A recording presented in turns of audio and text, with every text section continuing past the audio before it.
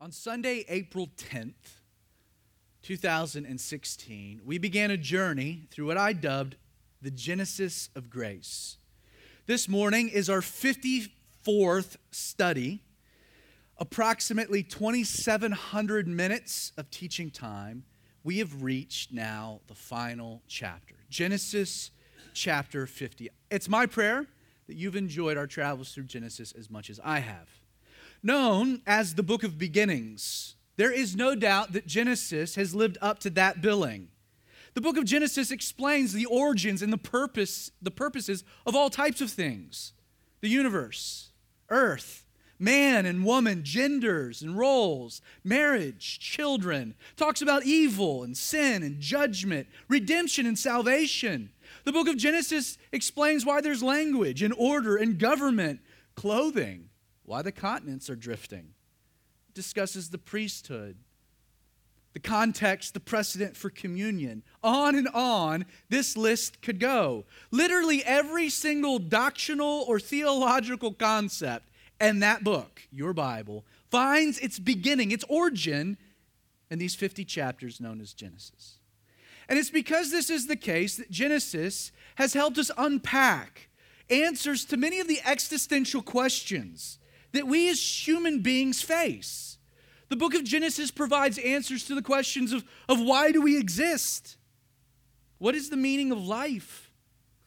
Why is this world so messed up? Provides the answer to whether or not there's any hope. And yet, while all of these things are helpful, as we noted in our very first study, Moses' fundamental purpose for authoring/compiling the Genesis record, it's much larger than just the beginnings or introducing doctrinal concepts. You see, in recounting four events where God directly injected himself into human affairs. Those four events were creation, the fall, the flood, and the Tower of Babel, as well as recording four specific people that God interacted with in a profound way: Abraham, Isaac, Jacob, and Joseph. In recounting these events and these people, Moses was illustrating to the nation of Israel, in the midst of the Exodus, an important reality that's still very relevant today. These people were not God's chosen for any other reason than one: God's grace. As we've seen in our travels through Genesis, the Hebrew people, these children of Abraham, they weren't chosen by God because of some inherent goodness. Oh no. It wasn't because of merit or some deservingness, nor was it ethnic purity. Instead, God's favor was given to these people independent of their actions. And therefore, the continuance of that favor, as we've seen, has always rested in His faithfulness and not theirs. You see, this simple context, God's grace, is what makes the book of Genesis, in my estimations, the most grace-centric book in all of the Bible. Not only does Genesis recount God's interactions with humanity prior to the law, which was given to Moses in Exodus 20, but every scriptural argument made by the New Testament writers advocating God's amazing grace, it pulls directly from where? Not the law, but it comes back to the pages of Genesis. In a profound sense, what Romans and Galatians lay out doctrinally, it is Genesis that illustrates for us practically.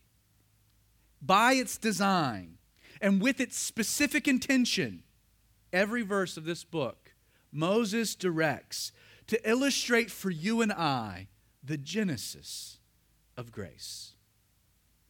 In our first study, I mentioned that every single story in Genesis oozes grace. Instead of law or some standard to measure worthiness, Genesis provides for us example after example, illustration after illustration of men and women of old who through faith in a promised Savior come to experience grace. It's my prayer that as we've gone through the book of Genesis, this study has accomplished the aim of pointing out that amazing idea. Now, as we wrap up Genesis this morning, I'm going to take a very simple approach to our study. First, we're going to take some time and we're going to work our way through the nuts and bolts of the final verses, this last chapter. Then, I'm going to close by placing the final chapter into the larger context of God's grace. Now, before we dive into verse 1 of chapter 50, just a quick running head start. Joseph has made his way to Egypt. Long story. But as a result, he rises to power, the second most powerful man in all of Egypt, which was important because a famine was on the horizon. This famine ends up causing Joseph's family back in Canaan to come to Egypt looking for grain. Joseph recognizes his brothers who had sold him into slavery. They don't recognize him. There's a whole process by which ultimately Joseph reveals himself and invites the whole family to come to Egypt. They do. They settle in the land of Goshen. And 17 years later, Jacob makes the move at the age of 130. At the age of 147, Jacob finally passes away in Egypt. But not before making Joseph and his sons promise to not lay his body in a foreign land, but to take his body back to the land of his fathers. As with that context, Jacob's passing, we dive right back into the text. Verse 1 of chapter 50, then Joseph fell on his father's face and wept over him and kissed him. And Joseph commanded his servants, the physicians, to embalm his father. So the physicians embalmed Israel. 40 days were required for him, for such are the days required for those who are embalmed. And the Egyptians mourned for him 70 days. Now, following the death of Jacob, in addition to Joseph weeping, we're told most incredibly, all of Egypt mourned for Jacob's passing 70 days out of reverence and with this deeply held respect. Now, while you can read up on the Egyptian embalming process on your own, it's worthy of noting that what makes this situation different is that instead of the priests of Egypt embalming Jacob, it was instead his physicians. A lot of the embalming process from the practical angle also revolved around paganism and some of the gods of Egypt, and no doubt Joseph is wanting to make a distinction, and so we're told he commanded the physicians to embalm his father as opposed to just the priests. Now, on a totally related note, in case by just chance Caitlyn Jenner is listening to our live stream, this is the only time in the Bible that a daddy transitions into a mummy.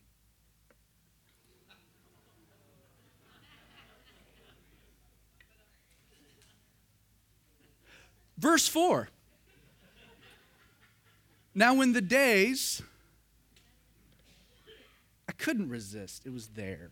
Now when the days of his mourning were past, Joseph spoke to the household of Pharaoh, saying, if I have found favor in your eyes, please speak in the hearing of Pharaoh, saying, my father made me swear, saying, behold, I am dying. In my grave, which I dug for myself in the land of Canaan, there you shall bury me. Now therefore, please let me go and bury my father, and I'll come back. And Pharaoh said, go up and bury your father as he made you swear. So Joseph went to bury his father and went with him.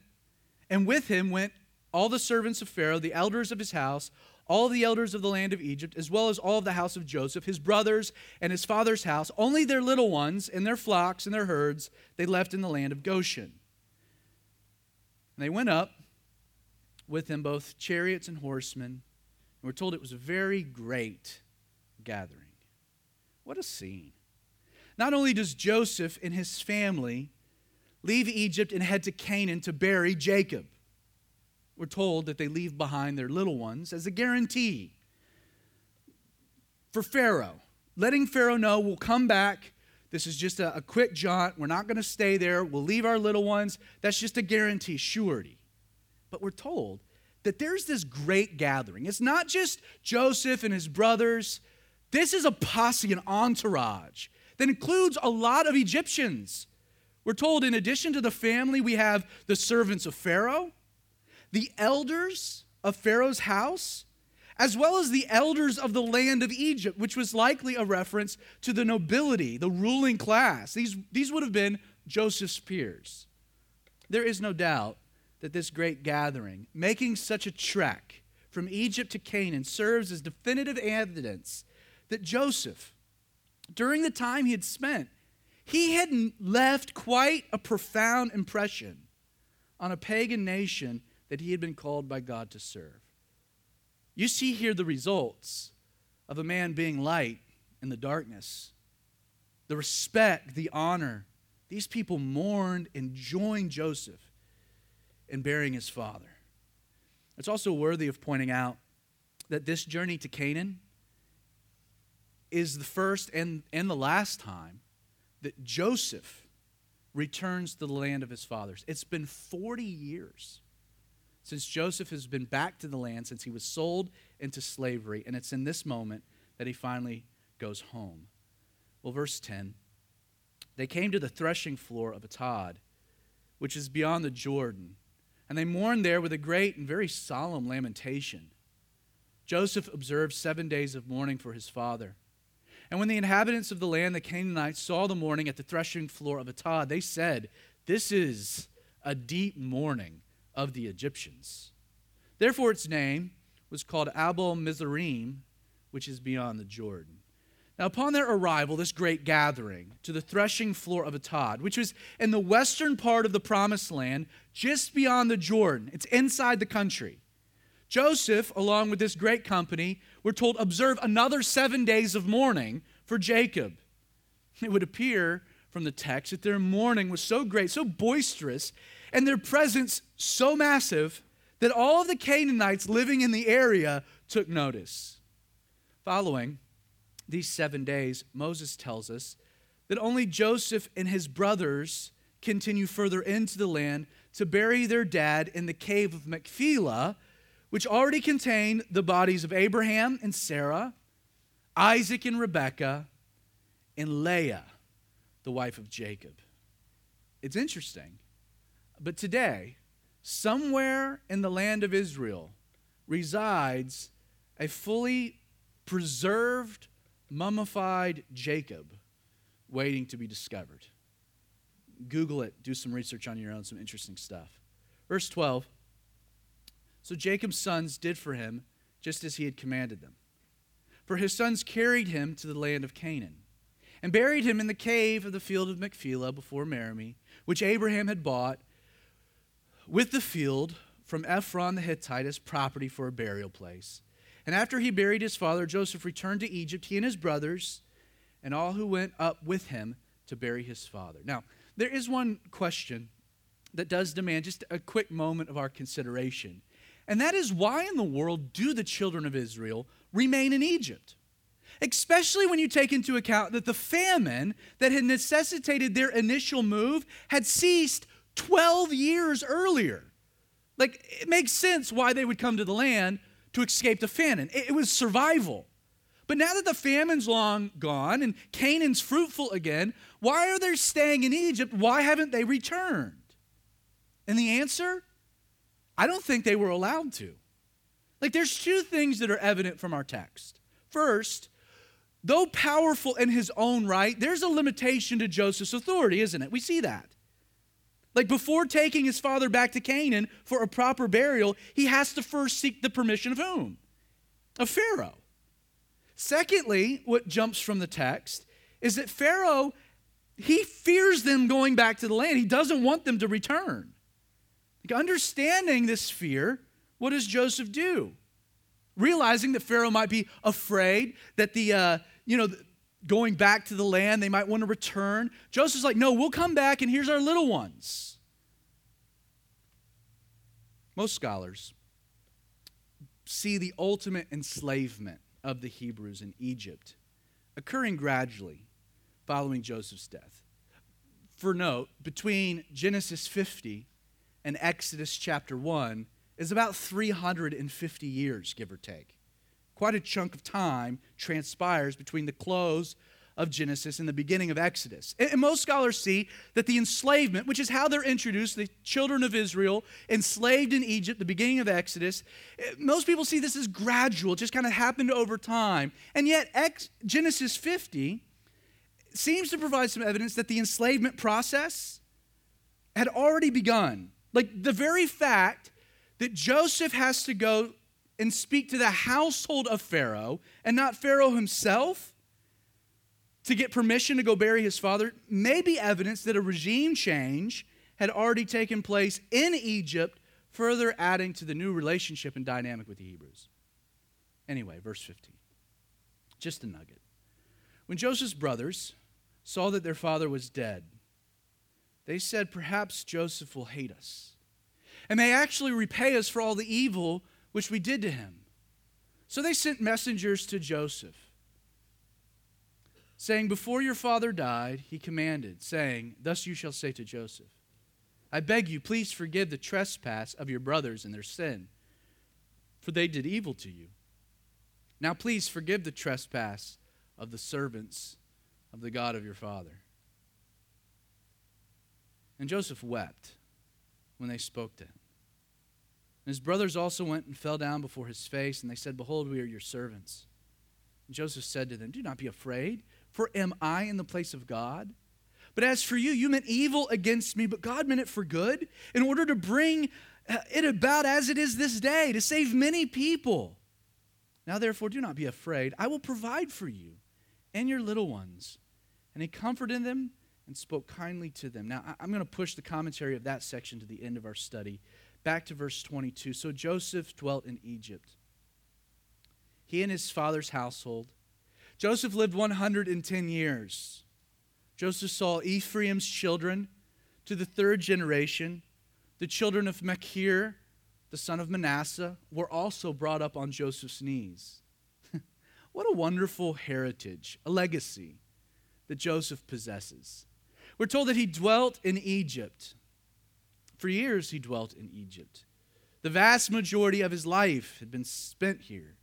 And we're told that he saw Ephraim's children to the third generation, as well as the children of his grandson, Machir, the son of Manasseh. This tells us that Joseph not only lives to see the birth of his great-grandchildren, but he lived long enough with such vitality that he was able to have a profound influence upon them. I love this phrase. We're told that these kids, these grandkids, these great-grandkids, that they were also brought up on Joseph's knee. Joseph, with these little ones. Imagine bedtime with Joseph. Grandpa Joseph. Imagine the stories that Joseph told these little ones. I can imagine that Joseph told them about creation and about the God behind creation and how God had created all these things, the sun and the moon and the stars and the ocean and the land and all of the animals. But he had made all these things declaring that they were good. Good for whom? Good for man. No doubt Joseph taking the kids out on a starry night, saying, God hung those in the star for one reason, so you and I could stand out here and enjoy them. No doubt he told them about Adam and Eve and the garden and how life was made to be. No doubt tells them about the fall and how Adam and Eve made a tragic decision. The lust of the eyes and the pride of life caused a fall of great proportions, explaining why the world is the way that it is. I'm sure that Joseph also told them about the promise that even in the midst of man's greatest failure, God came with a most glorious declaration that he would provide a Savior. That while man had messed it up, God did have a plan of redemption. He probably told them about Cain and Abel, about that old prophet Enoch, a man who walked with God and was not, for God took him. Extrapolating what that might have meant. A love for God, a walk with God. Probably told his kids about the old world and how wicked it had become so wicked that God, his heart was grieved. And thus there was a judgment, a flood. Old Joseph telling his great-grandkids about Noah and about how God provided a way of deliverance, a form of salvation, a foreshadowing of larger things. But then even after such a judgment, man rebels again. Told them about Nimrod and the Tower of Babel and how God had to confuse the languages. But from that confusion, Joseph tells them that God called a man who was living in Ur of the Chaldees at the time, a man who was a pagan idolater, a pagan worshiper, a man lost in sin, and yet God, through his grace, appeared to this man and called him to a most excellent journey to a future land, a land of promise, a man who initially had the name of Abram before God changed it to Abraham. Sure, he talked about Abraham's calling, probably talked about his failings, the trips that Abraham had taken to Egypt, where he had failed and failed. And yet God's faith, God's belief, God's work, God's grace remains sufficient. Even though Abraham would fail, God would renew his promises. And Abraham, though an imperfect man, kept his eyes on something coming, told him about that day where God told Abraham to take Isaac to a hill in Moriah to offer him as a sacrifice. Told him about Rebekah, Isaac's wife, about their kids, Jacob and Esau, how they wrestled in the womb, how Jacob tricked his father into receiving the blessing and the birthright, how it caused his brother to be angry, so angry he was going to try to kill him, which caused Jacob to flee, to run to the land of Rebekah's fathers, how he encountered Laban, Rebekah's brother, and how he met Rachel, Joseph's mother, and Leah, and how he had been tricked. Story after story, telling him of Jacob's dream and his failings, and that day where he wrestled with God at the brook of Jabbok. I'm sure Joseph explained what had happened, how he had ended up in Egypt, how his brothers had sold him out, but that God had a plan, that God had used these things. He told his kids about his plight, how he went from slavery to imprisonment before his ascent to power. Story after story. You do realize that these kids on the knee of Joseph were given the same story that we've been looking at for the last year or so. The stories contained here in Genesis. Well, Joseph, verse 24, said to his brethren, I am dying, but God will surely visit you and bring you out of this land to the land of which he swore to Abraham, to Isaac, and to Jacob. Then Joseph took an oath from the children of Israel, saying, God will surely visit you, and you shall carry up my bones from here. And that would happen later on in Exodus. Moses would retrieve the bones of Joseph. Poor Joe would spend 40 years, his bones, wandering the wilderness, trying to get back to the land. But we're told Joseph died, being 110 years old, and they embalmed him, and he was put in a coffin in Egypt. As we seek to put our final period on our travels through Genesis, I'm deeply struck by how this book ends. I'm deeply struck how it ends, especially in the context of the book being all about God's grace. First, this book of grace, it closes, ironically, with a lot of death, doesn't it? Not only does the final chapter record the death, funeral, and burial of Jacob, but it ends with the death of Joseph. How ironic that a book that began with creation and a garden ends with a coffin and a funeral. All the way back in Genesis chapter 2, verse 17, God had been clear to Adam that human sin would yield a certain death, that rebellion would isolate man from his God. God warned him, "But of the tree of the knowledge of good and evil you shall not eat, for in the day that you eat of it, you shall surely die." And in Romans 6, verse 23, Paul reaffirms this reality by simply stating, "The wages of sin is death." The book of Genesis provides substantial proof that indeed God, He meant what He said, and that His word became true. Absolutely no one, with the exception of maybe Enoch and Melchizedek, and you can look back and study them on your own, but no one that we've encountered in Genesis survived. Like no one escaped death. Adam and Eve, their children, Cain, Abel, and Seth, every generation of humanity leading up to the flood. The family of Noah and his sons afterwards also die, Shem, Ham, and Japheth. Abraham dies. Sarah, Lot, his wife, family. Isaac dies. Rebekah, Ishmael, Hagar, Laban, Esau, Jacob, his wives, Rachel and Leah, Jacob's sons, even Joseph. They all don't get out of the book of Genesis alive. They all die as a result of sin.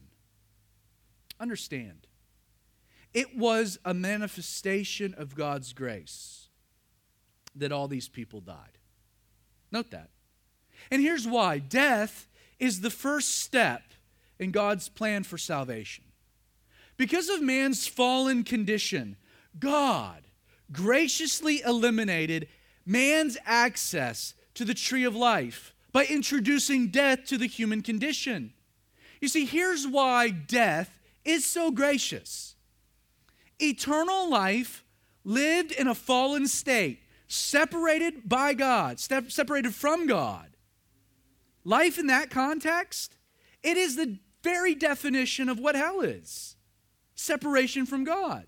Meaning, in an act of His grace, God allowed death so that man would not be forced to live in his fallenness forever.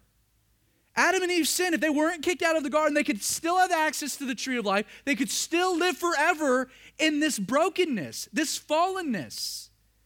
But death affords man a new chance on life.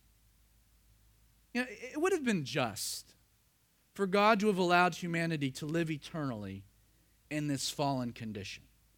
And yet, God graciously instituted human death.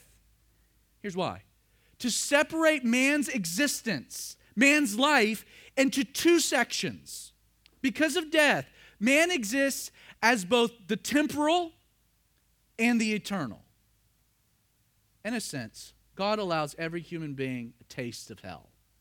We're all born in a fallen condition. We're all born into a fallen world.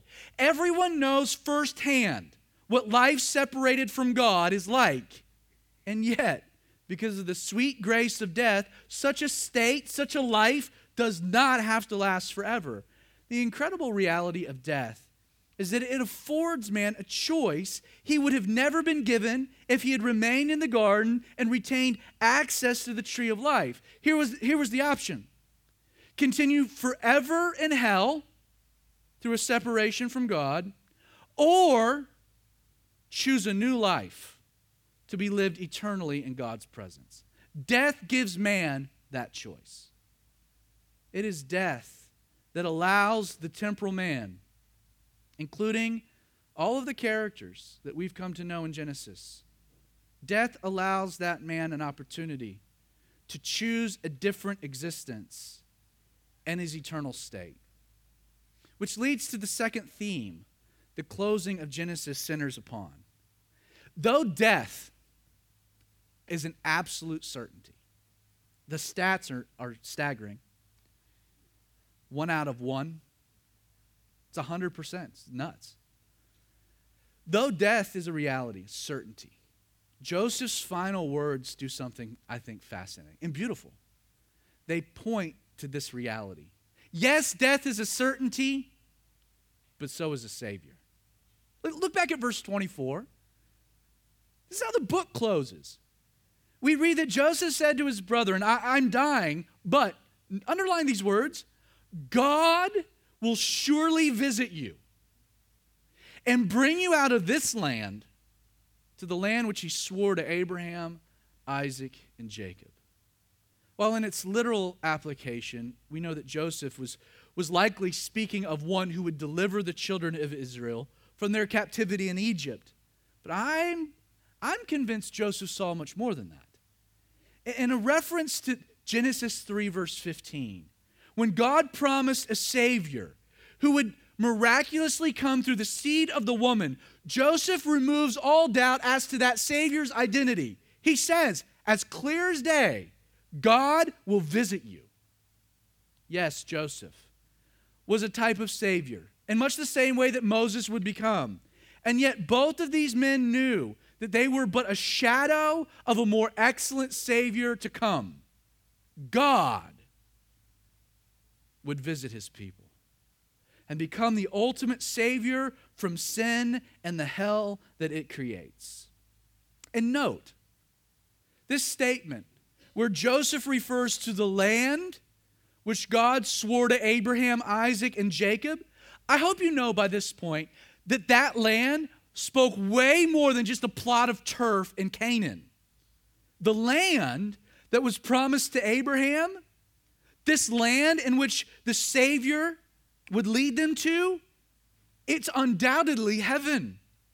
Consider Hebrews chapter 11, verses 8 through 10. We're told, by faith, Abraham obeyed when he was called to go out of the place which he would receive as an inheritance. And he went out not knowing where he was going. By faith, he dwelt in the land of promise as in a foreign country, dwelling in tents with Isaac and Jacob, the heirs with him of the same promise.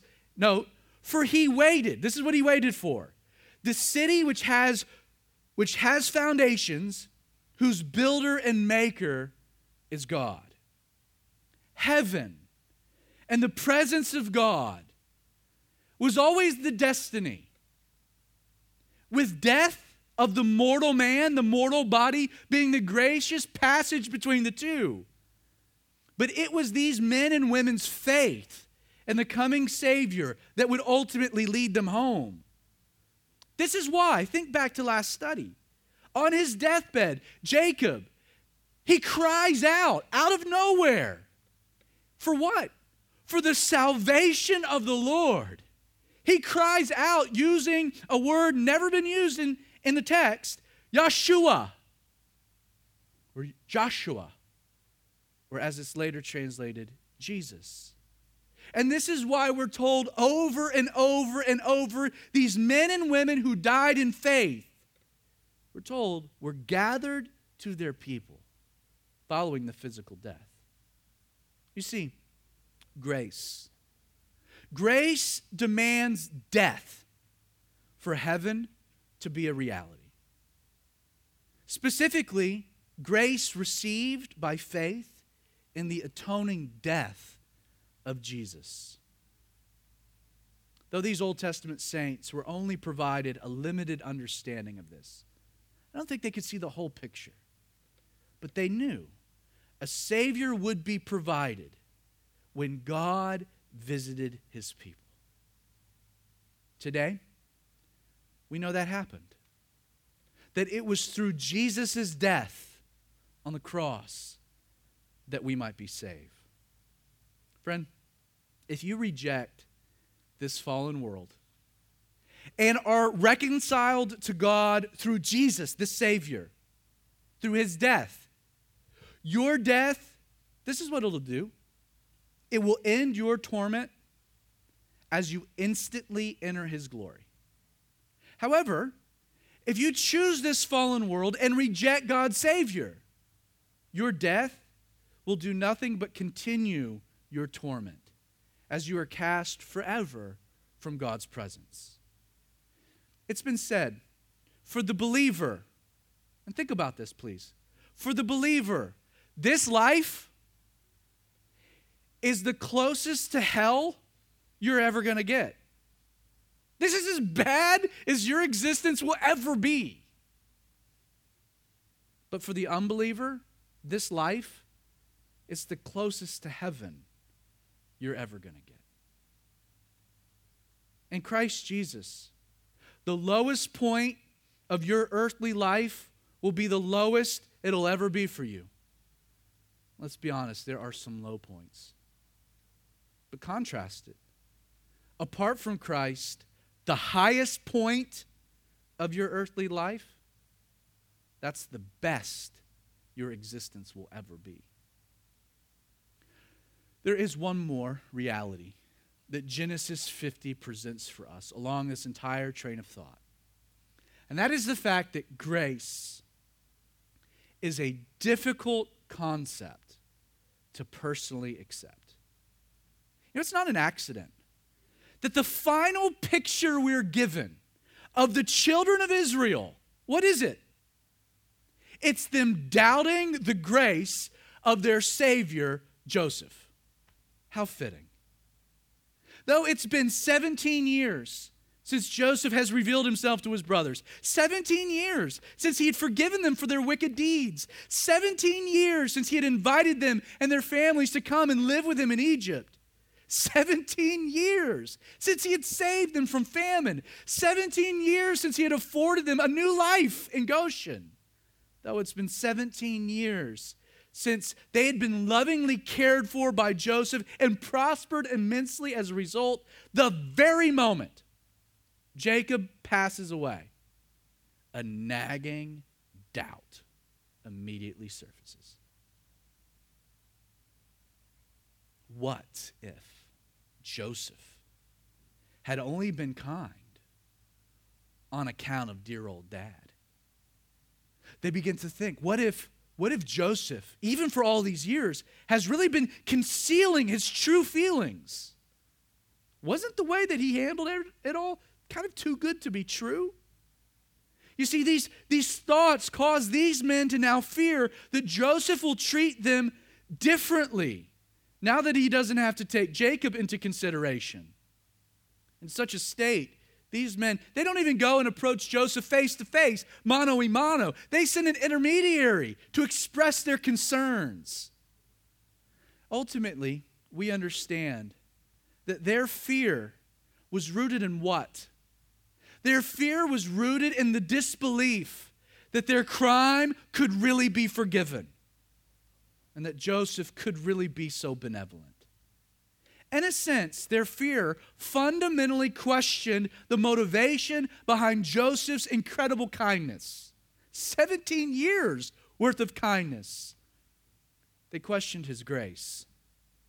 It's sad, but Genesis closes with the children of Israel doubting the forgiveness of their Savior. Instead of accepting Joseph's favor and enjoying the life that he provided them, what do? They instead offer to be his servants in order to demonstrate what? Their worthiness.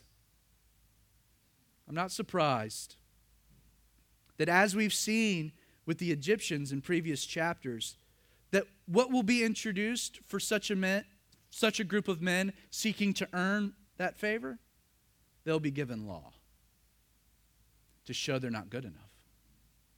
You know, how insulting it must have been to Joseph, right? For these brothers to again seek forgiveness for a crime Joseph had already forgiven. Like how hurtful it must have been to have his goodness called into question, to have his love doubted, to have his motivations impugned. I'm not surprised that Joseph reacts to this development simply by weeping. You know, that is, by the way, the 7th time that we've seen Joseph weep.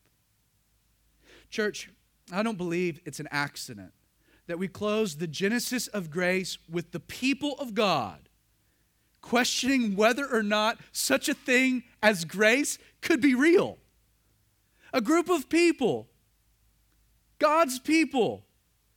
This book of grace, it closes with them doubting whether or not they've been forgiven. It's a group of people who are now seeking to earn things from a Savior through service because they didn't believe he could really be that kind. I find this to be so incredibly relevant because it describes so many Christians today. Sure, no one will come right out and question God's grace. And yet people's actions say otherwise. Please understand this, friend. Anytime you seek to earn that which Jesus has already given, when you substitute his work of forgiveness for your attempt to be worthy of such forgiveness, you're, in a sense, calling into question the sufficiency of what he did on the cross, the magnanimity of his grace, and ultimately, you're questioning his love. This is what makes legalism such an abomination. I have this image of Joseph weeping. Every time I read through this passage, I kept coming back to this place. I kept coming back to John 11, where we're given this incredible picture of Jesus standing before the tomb of his dear friend Lazarus. And what is Jesus doing? He's weeping. But note, Jesus is not weeping over the death of his friend. Instead, Jesus wept because his love had just been called into question by Lazarus' sister Mary. In verse 32, she accuses him of tarrying too long by saying, "Lord, if you had been here, my brother would not have died." She blames the death of Lazarus on Jesus. Didn't you love us? She questions his love. And he weeps. As illustrated in this account of the reaction of Joseph to his brothers, how the heart of Jesus must break when you and I substitute his grace for legalism, his favor for law. How his heart must break when we doubt the goodness of the free gift he's offering. How it must grieve him anytime we seek to earn the very forgiveness he's already given. Friend, the only way that you can fully receive the grace of God is when you first accept the fact that he loves you. If you can't accept the fact that God loves you, you will never accept his favor, because you will never find that it can be real. By the way, it's love so deep that it was demonstrated through the horrors of the cross. That's how much God loves you. For God so loved the world that he gave his only begotten Son, that whosoever believes in him shall not perish, but have everlasting life. May I ask, like I'm sure Joseph wondered concerning his own situation, let me ask you this question. What more can Jesus honestly do to express his love for you? What more can he do? I'm sure Joseph, when he gets word from his brothers, he's like, what can I do? I forgave you. I called you. I provided you this land. I've given you everything, a new life, and you still doubt it. So many of you are doubting Jesus' goodness. And you're like, well, I've done this, and I've done this, and I've done this, and I've done this. And Jesus is like, yeah, I paid for all of that. I love you so much, I laid down my own life. What more do you want? What can I do to convince you? Think about it. What more can he say? Before you realize he really does forgive you. There's no buts to it. There's no strings to it. He forgives you because he loves you. And he has a much better life for you than anything this world could ever offer. In closing, it's fitting that a book of grace ends with a Savior, the story of Joseph. But how equally fitting it is that the story of Joseph and his final words that wrap up this book of grace exhorts the reader to what? To look for the Savior, a moment when God visits his people. You see, the genesis of grace it finishes up by pointing us not to a philosophical concept or a religious code to live by or some type of abstract idea. The Genesis of grace closes by simply pointing you and I to a person.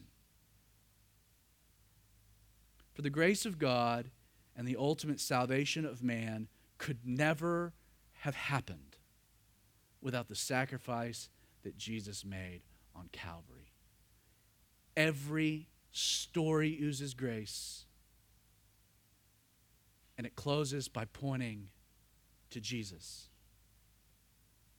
The Genesis of grace ends with Jesus.